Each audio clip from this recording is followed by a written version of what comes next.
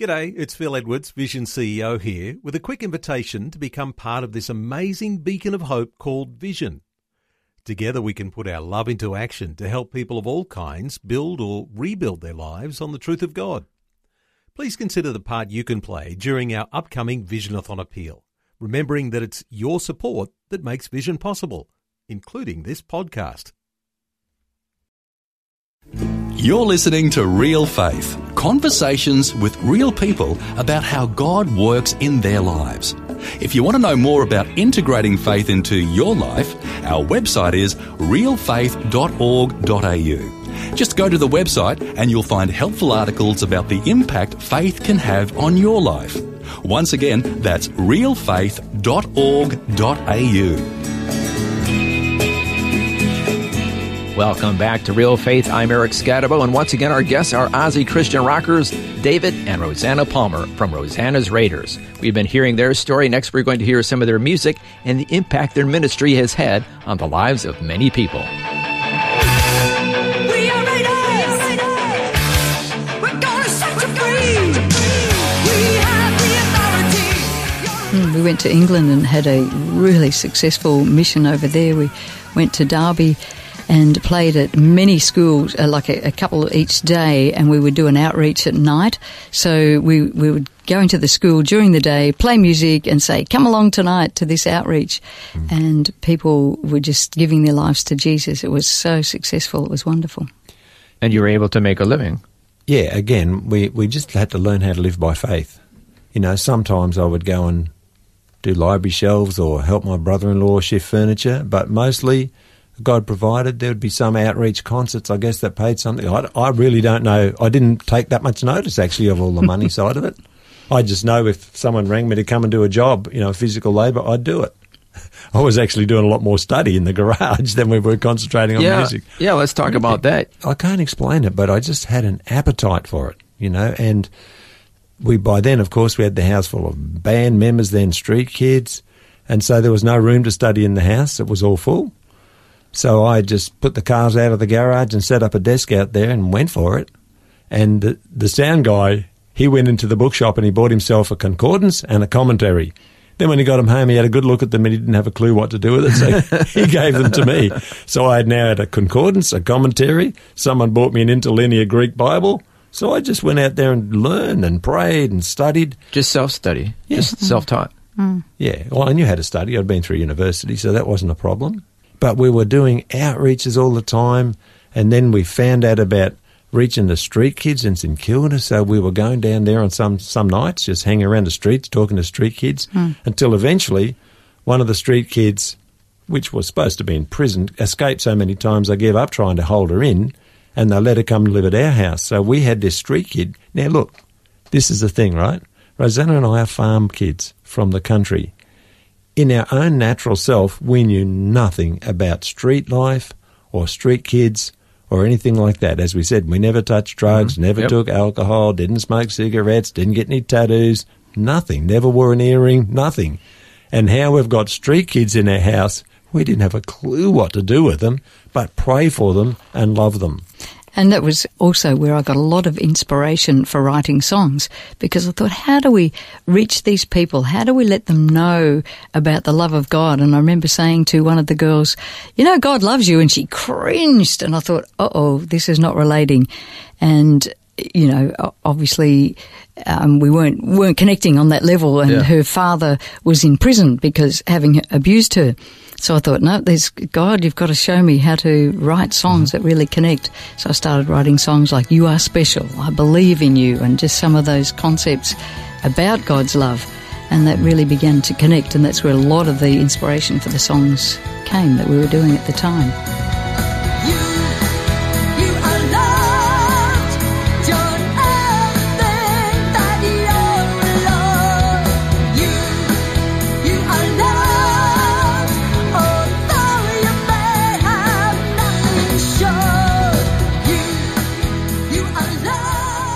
And then, after a while, besides just doing the rock music that you were doing, the Christian rock music at that time, you also branched into praise music. How did that come about? When we first got saved, one of the things that our brother-in-law did was establish us in a church. So we started going to church and loved it, and not only went to the church we were part of, which just had a morning service, but we also went to another local church because they had a night service, and they were very, they had Mel Fletcher there who was leading Youth Alive, and it was very vibrant, and so we would go there at night. And so we thought, after a while, we realised we could actually write praise songs, and we began to do praise music as well.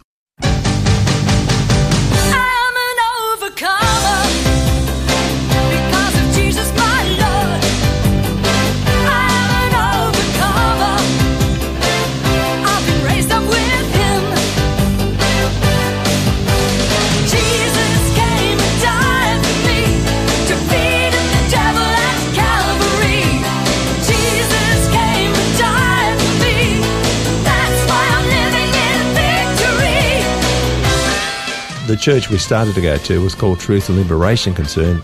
They didn't have very exciting music at the time. They had some very good musicians there.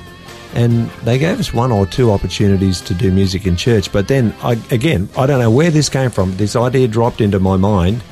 And the sound guy was with me on this. And we decided we wanted to put on a big praise spectacular. We kind of got this idea. We were at a home group one night. We're all praying. We got all this idea, wrote down a list of songs. And we went to see the pastor and he said, we've got a vision to do a praise and celebration night. And he said yes. So we had about 10 singers, I think, and a big row of musicians, and the sound guy did sound.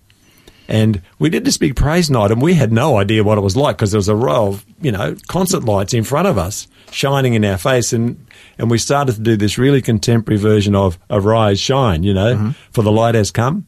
And the people began spontaneously to do like a Jericho march around the building. And as they came past, I could see them then just because, they came in close enough to see. I couldn't see. A Jericho march. They just got together, marched all around the building. Just marching around. And I could see that there were hundreds of people present. We don't know who they were, where they came from. Absolutely amazing it was. And he recorded it and put it out as a cassette. And sadly, it was before we knew anything about copyright. We just didn't know about that. Yeah. So this cassette, it was just called a praise and celebration night with all these people singing and us playing and me leading and exhorting the people in between the songs and, really doing I don't know, there was no role models for that then. We just were doing it. And this cassette went everywhere and people telling us how they were playing it in hospital rooms, and they said, when it comes to you talking, we always fast forward that part. They loved the music. And, it just came out of an idea that popped into our head in a home group.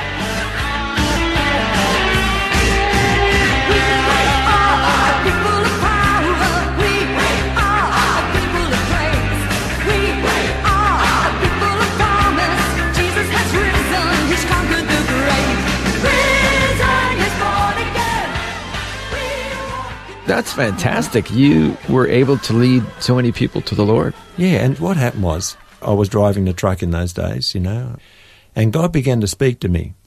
Well, the devil spoke to me first. He said, they didn't really get saved, he said. They only came and said the prayer and come over the front because they liked the music. And I said to God, God, is that true? And he said, the reason they came to the concert was because they liked the music.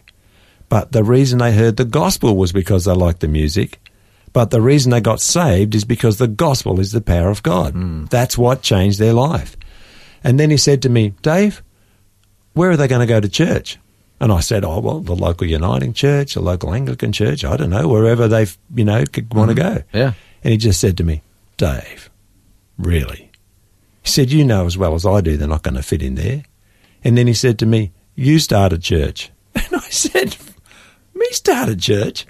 What do I know about starting a church? I'm a musician. And there was no ever negotiation from God. That's all he said. We spoke to our pastor at the time and he thought it was a good idea. So we decided we'll start a church in St Kilda. And that's where we had met all the street kids, and that's where we used to go to talk to street kids. So we thought that's the place for us. And I spent 6 weeks then praying about this church plant. And my prayer was this: but God, I've got nothing to offer. Nothing to offer. We knew how to do music. I knew how to preach a bit, but I didn't have a clue how to run a church. And, God didn't answer ever anything about that prayer. And now looking back on it 30 years later, because that was 1988, 30 years later I look back on it and I go, man, my prayer proved I was qualified because I couldn't offer myself. I could only offer Jesus. So that was our qualification. So we started a church and 44 people came the first week. And when it finished, I was so excited, but the devil spoke to me and said, well, there won't be anybody next week. And I had to fight that same thought for about 3 years every Sunday. But we went on and we got the church going. Then we started an outreach church from there, or a campus at Sunshine and one at Chelsea. And we kept going at that. Did you have to stop being a band, or did you do them both? We did them both the best we could. We did them both, but the band did slow down for some time, and we focused on church life for many years, always doing music, because we always had always involved in church music and doing some outreaches, but it did slow down a lot, and we've come back to it over the last 6-7 years, doing a lot more because we handed on the churches and back focused on the music. Well, unfortunately, we're running out of time, but how can we wrap up our conversation? What do you think has been the most fulfilling part of this whole journey in music and ministry? That's a very good question. And the truth is, it's whatever God has you doing at the time. And, I've found wherever I've responded to God, even though sometimes it's been very hard to transition into these things, every time I've responded and made that transition, it's been just filled with joy. I think with myself, with the music, I've always had a heart to see people's lives changed. We meet so many hurting people, hurt in so many different ways. And just to write music that touches people's hearts and just helps them to have a recognition of God, but also helps them to be who God called them to be, because God makes people amazing. He puts gifts within their lives, and yet they go through circumstances and things that the enemy tries to destroy who they are. And to actually be part of some little part of that restoration of who they are in God, and for them to give their life to Jesus and to see them travel a journey where they receive some healing in their life and some encouragement, has been one of the most fulfilling things for me personally. Now, I have to think, after 3 decades of serving in ministry, from time to time you meet people who say, oh yeah, I gave my life to the Lord at one of your concerts or something. Yeah. That's just got to be the greatest feeling. It is, and it always comes as a surprise. Yeah. You always feel, overwhelmed by that. You think, wow. It's like something you don't expect, or because you're so busy doing something else by then that when they go back to that, you go, oh yeah, we did do that. It's been very exciting. Yeah, no, it was such an encouragement when people say that, and I always congratulate them because I say, well, you're still in there, so it's great. That's fantastic. David and Rosanna Palmer, thank you so much for sharing your stories with us today. Thank you for having us. Thanks for having us.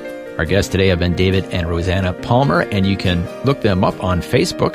Rosanna can be found at Rosanna Palmer Musician, and David can be found at David W. Palmer Author, and he's the author of several books, and they have several CDs, a lot of music, that all can be found on their Facebook pages.